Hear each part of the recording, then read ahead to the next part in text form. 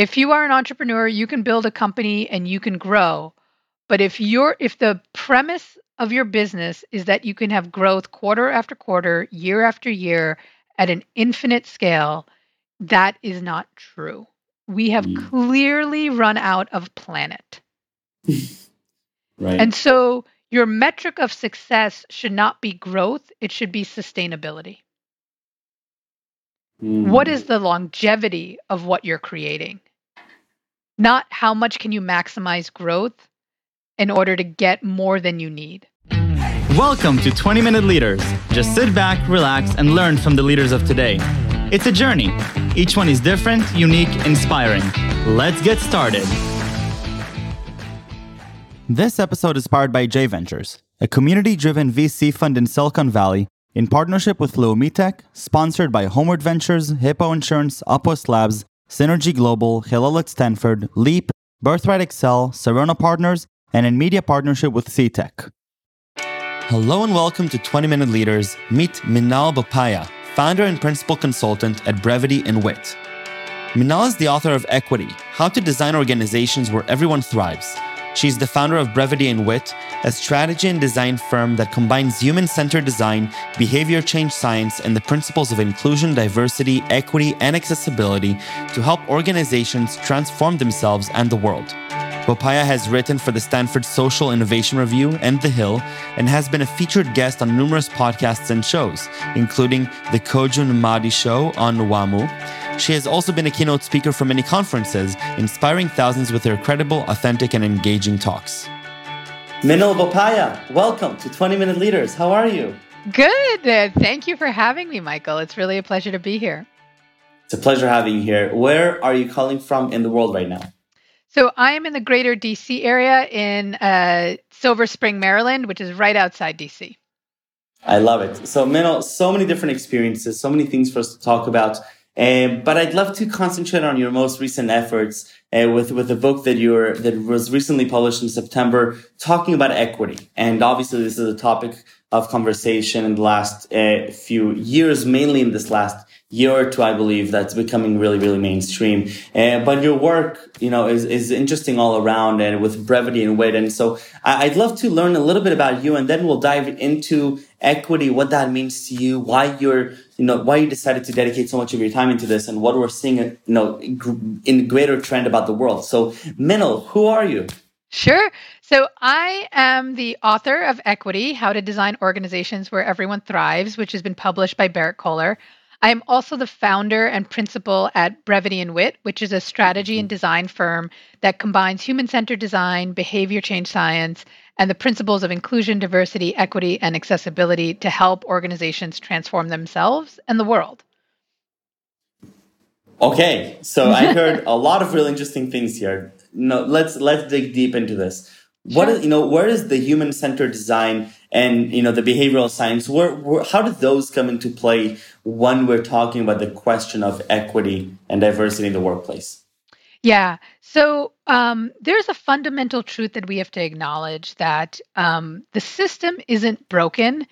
It is actually working exactly the way it was designed to work. So, most systems of oppression have been designed to privilege some at the expense of others. In the United States, that is primarily centered around race and gender and sexuality and disability status, right?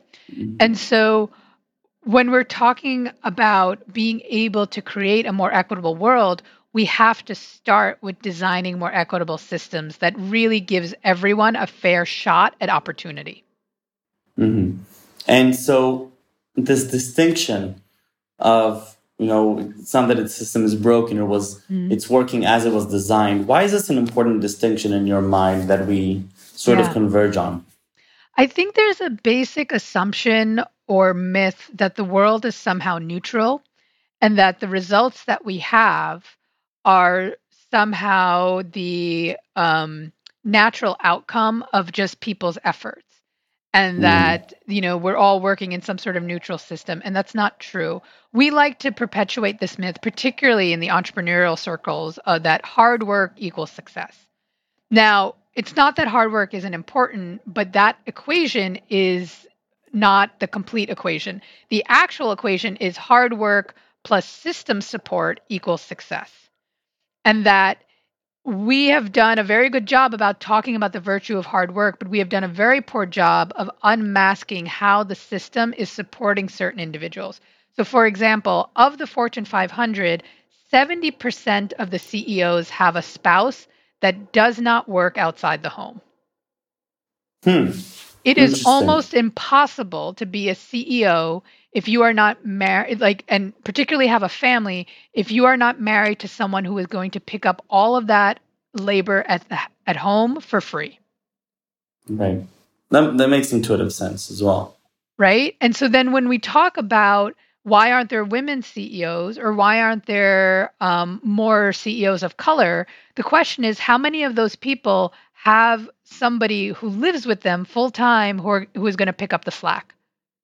Right. How many women have a husband like I do who did all of the housework while I wrote my book? Right. And so obviously that's not proportional. Yeah. And so if we don't have that support, then we can't ascend to these places of power and success. And so the fact is, it's not that we're not working hard enough, it's that the system has not been designed with us in mind. As you're now looking at the world, what does it take to design a system that has this in mind? What are some, either very pragmatic or theoretical steps that we need to take into account as we're aiming for, obviously, that type of world? So we want to think about who has this organization been designed for in the past, and how relevant is that today? And then how do we center some of the people who have been pushed to the margins in our redesign, right? So for example, most organizations, like I said, have been designed for straight white men in mind in like the 1950s, right? Where they could commute to work, where they had a spouse who was picking up all of the emotional and cognitive labor of the home, where they could, one income could send your kids to college and buy you a house and allow you to save for retirement. Right. That does not exist for most people, including the majority of straight white men. So what if we were to put a different identity at the center of our organizations? What if we were to design for single mothers, right? Right now, we have a legacy where if you go on a sales call, you can expense alcohol and drinks and entertainment as a viable business expense. Because back in the days, in like Mad Men era, that was what you needed to do to close an account, right? Right. But if you're a single mother, your most critical need to being able to close that deal is childcare. So why is it that we cannot expense childcare that's needed to make a sales call, but we can expense alcohol? Right. And so we would redesign not only like the nature of work, but the nature of business and what are viable expenses and what's actually considered an expense versus an asset and an investment. Right. And I think that what you're touching on here and, extrapolating through that example, obviously, by now allowing more people and whether it's gender or different minority groups to own these positions, then you're actually able to have more qualified people, in your business, making your business more profitable. And it's not just good for those people that are able to hold these positions, but ultimately it's better for the companies because obviously also we're seeing what's happening with talent and it sounds like beyond just the regulatory aspect of it and beyond just the theoretical really nice idea of equity, it's actually good for business as well. This is a win-win for everybody. These changes of opinions. Diversity drives innovation because on the flip side of that equation, your customer segment is also diverse. Yes. Right? And so you cannot just have the same people designing for experiences that they don't even understand. I would love it if Netflix would create a filter where I could say that I don't want to see any recommendations that have rape in them. Right. It would probably get rid of about 90% of content. But nevertheless, I would use that filter every day. And whenever I have pitched this idea, every other woman in the room is like, yeah, I would use that filter every day too. But if you don't have women as coders who are running these algorithms, then you don't have that idea in your company. Right. Right. Now, as I go on my own entrepreneurial journey, or any of my friends that are starting companies, what are some really key things to keep in mind strategically or tangibly as we run our company to make sure that we do have this diversity and equity? So, well, it depends how much do you want to blow people's minds? Like, how radical do you want to get with this? Because how radical do you think we need to get? I think we need to get to the point where we realize that infinite growth is a myth. Okay. If you are an entrepreneur, you can build a company and you can grow. But if the premise of your business is that you can have growth quarter after quarter, year after year at an infinite scale, that is not true. We have clearly run out of planet. Right. And so your metric of success should not be growth, it should be sustainability. What is the longevity of what you're creating? Not how much can you maximize growth in order to get more than you need. So the difference so we talk in the book about power and that there are supremacist approaches to power and liberatory approaches to power. Supremacist approaches to power are fundamentally about taking more than what one needs.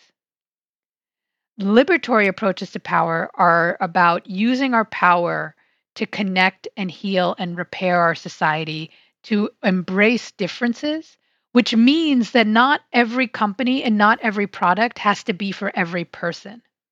Right. That if you're able to really target and be like, this is the type of individual that we're designing for. And I would say that shouldn't be based on demographics, but rather psychographics, right? That we're designing for single mothers or single parents, or we're designing for couples who don't have children, or we're designing a streaming service with women and non-binary people in mind, and how would they want to view content, or how would they want to play a video game, right? And so by diversifying, by segmenting out and then building for those sort of specialized segments, that will drive innovation. And then like disability. So text messaging was created for the deaf and hard of hearing, but now we all use it. Audiobooks were created for the blind, and now we all use it. So actually, for designing for those segments in mind, when they are the center of your customer segment, you will probably fall upon an innovation that serves a greater population. But you need to stay true to that segment and not sell them out in order to have more profits and money. Where is your passion in this? Where is the passion coming from?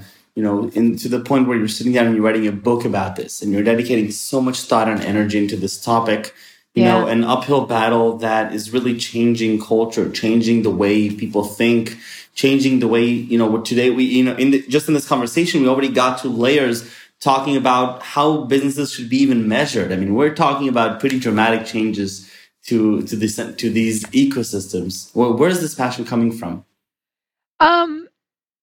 I think I always, I grew up on Staten Island, which is a very weird place to grow up as like a smart, dark-skinned girl. And that was pretty sensitive, and it's a pretty aggressive place. I mean, I describe Staten Island as all of the aggression of New York with none of the arts and culture. And so I just had a real early sense that the world was not rooting for me. And as someone who loved being a writer, I was always trying to look for the words to express what I was feeling viscerally, for which there isn't a lot of language around.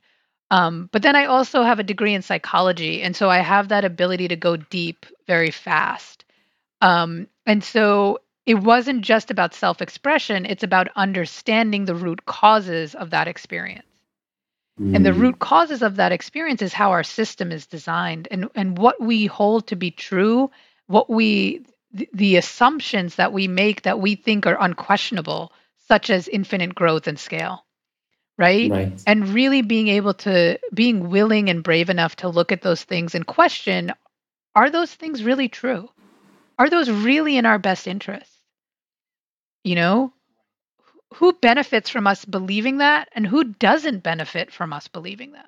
Take me back middle school, elementary school, Staten Island. You mentioned writing. Mm-hmm. Today, it's thinking critically about the world and about businesses and culture. Where's your curiosity and fascination as you're simply roaming the earth, as a middle schooler or elementary schooler? Oh God, I don't know if I want to flash back to those years, but I mean, it was just me trying to make sense of the world, right? Like I was, my generation of Indians is often like the second gen of our parents who were immigrants. And I was the eldest in my family. So there was also this sense of like having to figure it out for the rest of the family. And, you know, and